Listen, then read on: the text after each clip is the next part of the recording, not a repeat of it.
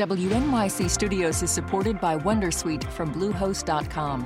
Website creation is hard, but now with Bluehost, you can answer a few simple questions about your business and get a unique WordPress website or store right away. From there, you can customize your design, colors, and content. And Bluehost automatically helps you get found in search engines like Google and Bing. From step-by-step guidance to suggested plugins, Bluehost makes WordPress wonderful for everyone. Go to bluehost.com/wondersuite. Hey, it's Latif from Radiolab. Our goal with each episode is to make you think, how did I live this long and not know that? Radiolab, adventures on the edge of what we think we know. Listen wherever you get podcasts. AI-generated video made a huge leap this month. But how could it be misused? My first thought was, whoa, followed very closely by my second thought of, oh, this is going to impact a lot. It's Monday, February 26th, and don't worry, we've got you covered. It's Science Friday. I'm sci-fi producer Dee Peterschmidt. Earlier this month, OpenAI previewed its newest AI product called Sora, which can produce extremely realistic video from just a text prompt. And unless you're an eagle-eyed AI expert, it's pretty much impossible to distinguish these artificial videos from those shot on a drone or a smartphone. Unlike previous OpenAI products, Sora won't be released right away, but the fidelity of these videos prompted a polarizing response on social media, with some marveling at how far the tech has come, while others expressed alarm at the unintended consequences of releasing such a powerful product to the public, especially during an election year. Rachel Toback, an ethical hacker and CEO of Social Proof Security, joined guest host Sophie Bushwick to talk about Sora and what it could mean for the rest of us. Rachel, what was your reaction when you first saw these videos?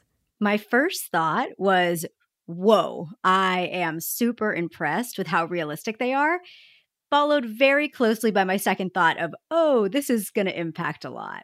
I mean, just last year we saw Will Smith eating spaghetti and it looked so far from real life, it was hard to imagine how long it would take to get. It was terrible. Yeah. Yeah. It was very Uncanny Valley creepy. Yes. So creepy. And people would ask me, how long do you think it's going to take to get from Will Smith eating spaghetti to, an actual good realistic video? And I said, maybe 2 years. And I was wrong. It took 1. Wow. Yeah.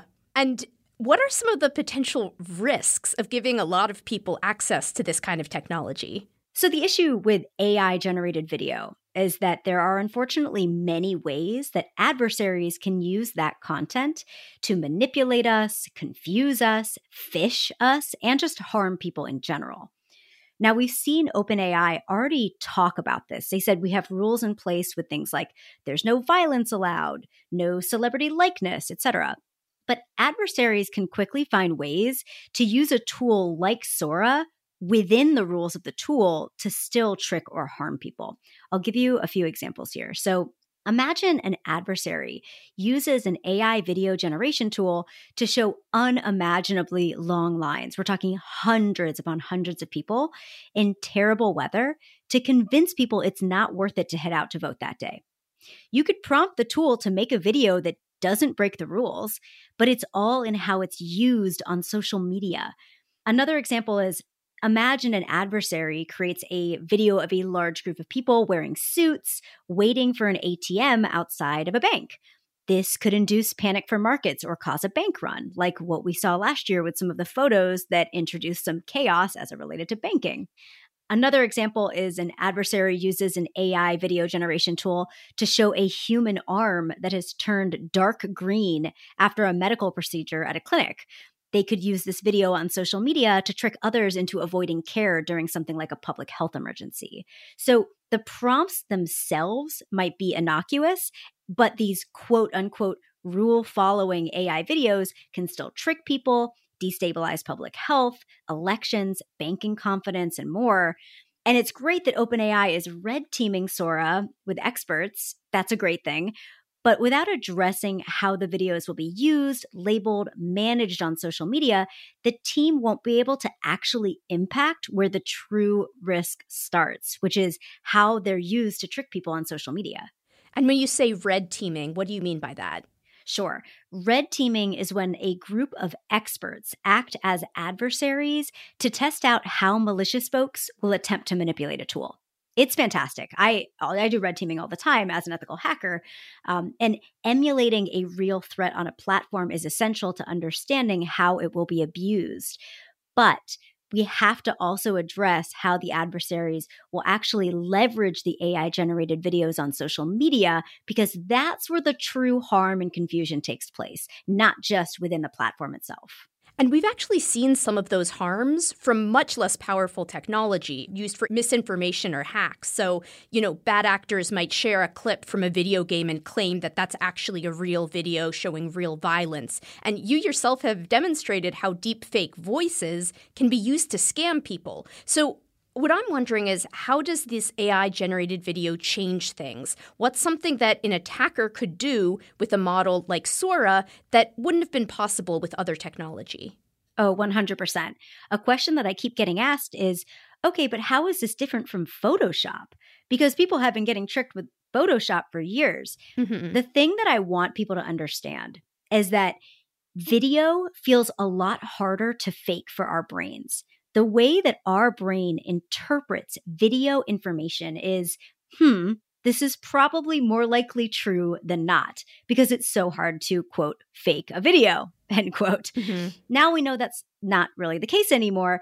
But when Photoshop first came out, people were like, I believe that this is true. I believe that this is real. And then we slowly over time saw people get course corrected on Facebook or other social media platforms, where now they're a little bit more likely to guess that it might be Photoshop, but they still get tricked with Photoshop, even a decade down the line, right?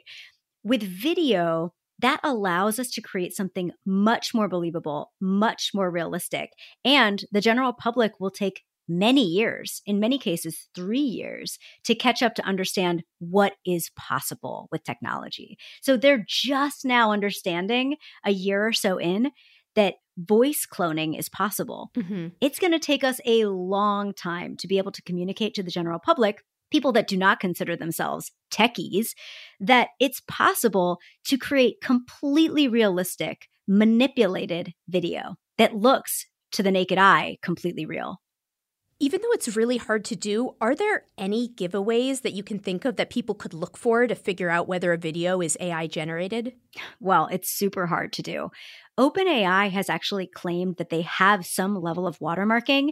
Now, I have a pretty good eye when it comes to spotting that watermark, and it's still really hard for me to see in many cases. Mm-hmm. If you look in the bottom right-hand corner of videos generated by OpenAI within their demo that they released, you'll see little lines which then turn into the OpenAI logo after a few seconds. That is a logo that they're trying to say is a good watermark. But we have to remember that the general public is not going to be looking for a few tiny gray lines turning potentially into a logo that they may or may not recognize. That doesn't necessarily mean that they can understand it. A couple of other artifacts that you probably spot, I know I definitely spot them in the cat on the bed video, is we have arms that turn into blankets that turn back into arms. Things that just don't 100% seem real. And then in the video of there is a woman walking down the streets of Tokyo, there's some interesting artifacts in the background where we can see people kind of morph in and out of each other. It doesn't seem 100% seamless. But that does not mean that it's easy for people to spot, though. Mm-hmm. Well, what about some of the telltale signs that you can use to identify AI-generated still images? For instance, in a still image, often the hands will look a little funky, or if there's writing in the background, it won't actually spell real words. Yeah. Are any of those little hints do those also exist in these videos? I was looking for that because we know in a lot of AI-generated pictures that the fingers don't always look right. Maybe there's an extra finger, or the ears look a little off, like the earrings don't match. Sometimes little fashion elements are easy to spot, like buttons don't reflect the light correctly. But again, those are still kind of hard to spot with the naked eye. But there are little strange artifacts that are left behind. In the Sora video that they released of the woman walking down the street, I did not see the same idiosyncrasies that I was expecting to see. So I'm not exactly sure if we're going to see the strange fingers or the strange ears. It's possible, but I think we have progressed past it in many cases. And I want to go back to something you mentioned, which is this idea of watermarks, these markings on AI-generated content, whether it's images or videos or even text, that provides this telltale sign that what you're looking at is artificial. And some of the bigger tech companies have been coordinating around using watermarks with their AI-generated content. So can you talk about watermarks in general and whether you think this is an effective strategy? Yeah. So in the last few days, we saw 20 or so companies, including OpenAI, Meta, TikTok, X, formerly known as Twitter, come together and pledge to collaborate to reduce the risk of AI-generated content impacting people and elections across the globe. This pledge did not include any specific actions that they would agree to. So it's a bit vague right now, but their collaborations could include working together to develop tools for detecting disinformation, using AI-generated images, video, audio, creating campaigns to educate users on the likelihood of encountering AI-generated misleading content, and detecting AI-generated campaigns on their platforms, including with things like watermarking or embedding metadata, labeling content as AI generated.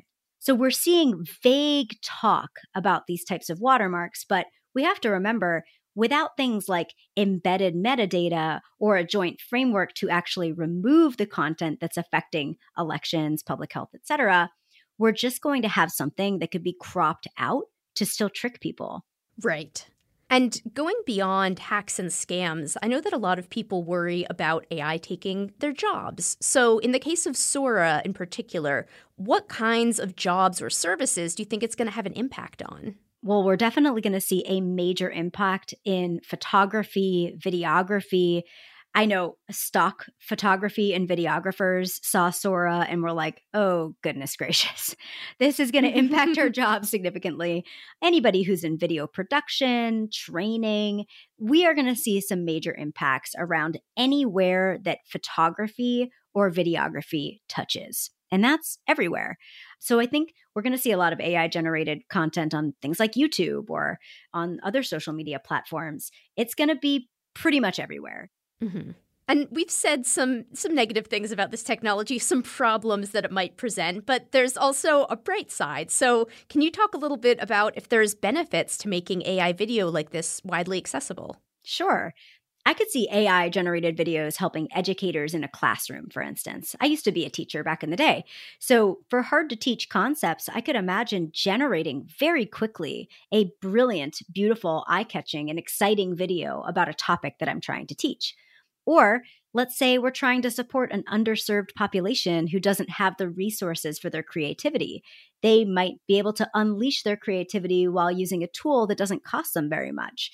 That is pretty much the extent of it, though. I could see a lot more challenges and harm impacting general society. And of course, there will be positive use cases. But, it's my job as an ethical hacker to find the risk. Everybody's got a story about a piece of music. I thought, this is the greatest thing I've ever heard. It's about pure experience, pure connection, pure joy. This song allowed me to survive. I'm Terrence McKnight with a new season of the OpenAI's Project. Every Monday, in under 20 minutes, you'll hear a different guest share their story, so you can start your week on the right note. Listen wherever you get podcasts. And we often end up talking about legislation to rein in AI, but a lot of this hasn't so far come to fruition. So do you think that the tone of those conversations might change now that we and lawmakers know what kinds of videos this tech can produce? Yes. Because we're seeing so much buzz in both the positive and negative direction in relation to AI-generated video, audio, voice cloning, photos, my guess is we're going to see this backed up with legislation over time. But we have to remember that adversaries break the law frequently, especially laws related to seemingly anonymous behavior on the internet. Just because there's a law about how you can or can't use an AI tool, it doesn't mean that it will be easy to enforce in the World Wide Web. It's a little different than, a police interaction face-to-face, right? These people think that they can hide behind the anonymity of the internet to do whatever they want. And I've got a question that goes back to the Will Smith spaghetti video. Sure. So you could imagine Sora making a much better version of that video, except for the fact that OpenAI has said that its technology is not going to be used to make likenesses of politicians or celebrities. But you've also talked about how it's easy to get around some of these restrictions. So what's a good way that hackers could attempt to get around this restriction on likenesses of famous people? I'm sure we're going to see people attempt to circumvent the celebrity likeness rule. My question for OpenAI is, what do they mean by celebrity? So it might be harder to impersonate, say, Joe Biden or Will Smith. And that's great. I really want to make it very challenging to be able to do something like that. But what about TikTok stars? What about stars from reality TV shows? What about people who are C or D-list celebrities? Are those people also in the database? We really don't know exactly what they mean by quote unquote celebrity. I'm guessing at this point, they're not going to be able to put a database together of hundreds of thousands, if not millions of people, which I'm not sure how they're going to protect folks like TikTok stars or Instagram stars or models. And what about the sort of larger AI landscape? Is there any particular technology that you think presents a big security risk or a big boon to hackers that more people should be aware of? Oh, absolutely. The use of AI technology, it makes it so much easier for us to hack. As a hacker, I can clone somebody's voice in a few steps with a few clicks, takes me less than 30 seconds.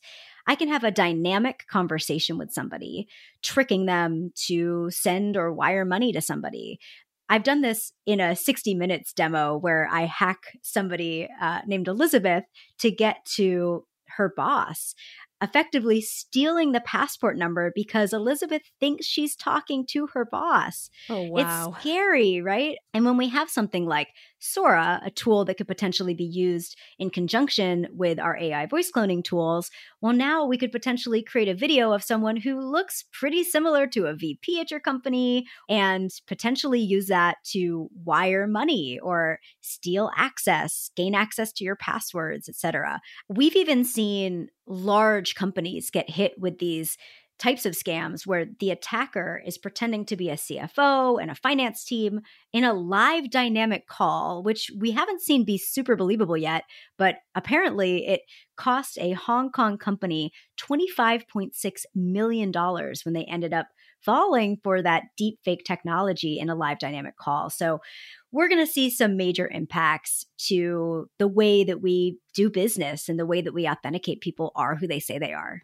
Yes, I am definitely going to doubt everything I see on a video call from now on out. So thanks for that.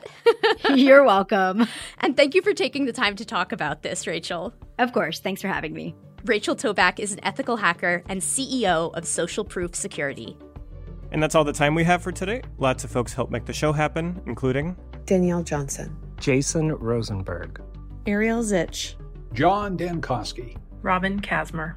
Next time, how an ant invasion led to lions eating fewer zebras in a Kenyan ecosystem. But for now, I'm Sci-Fi producer Dee Peterschmidt. See you then.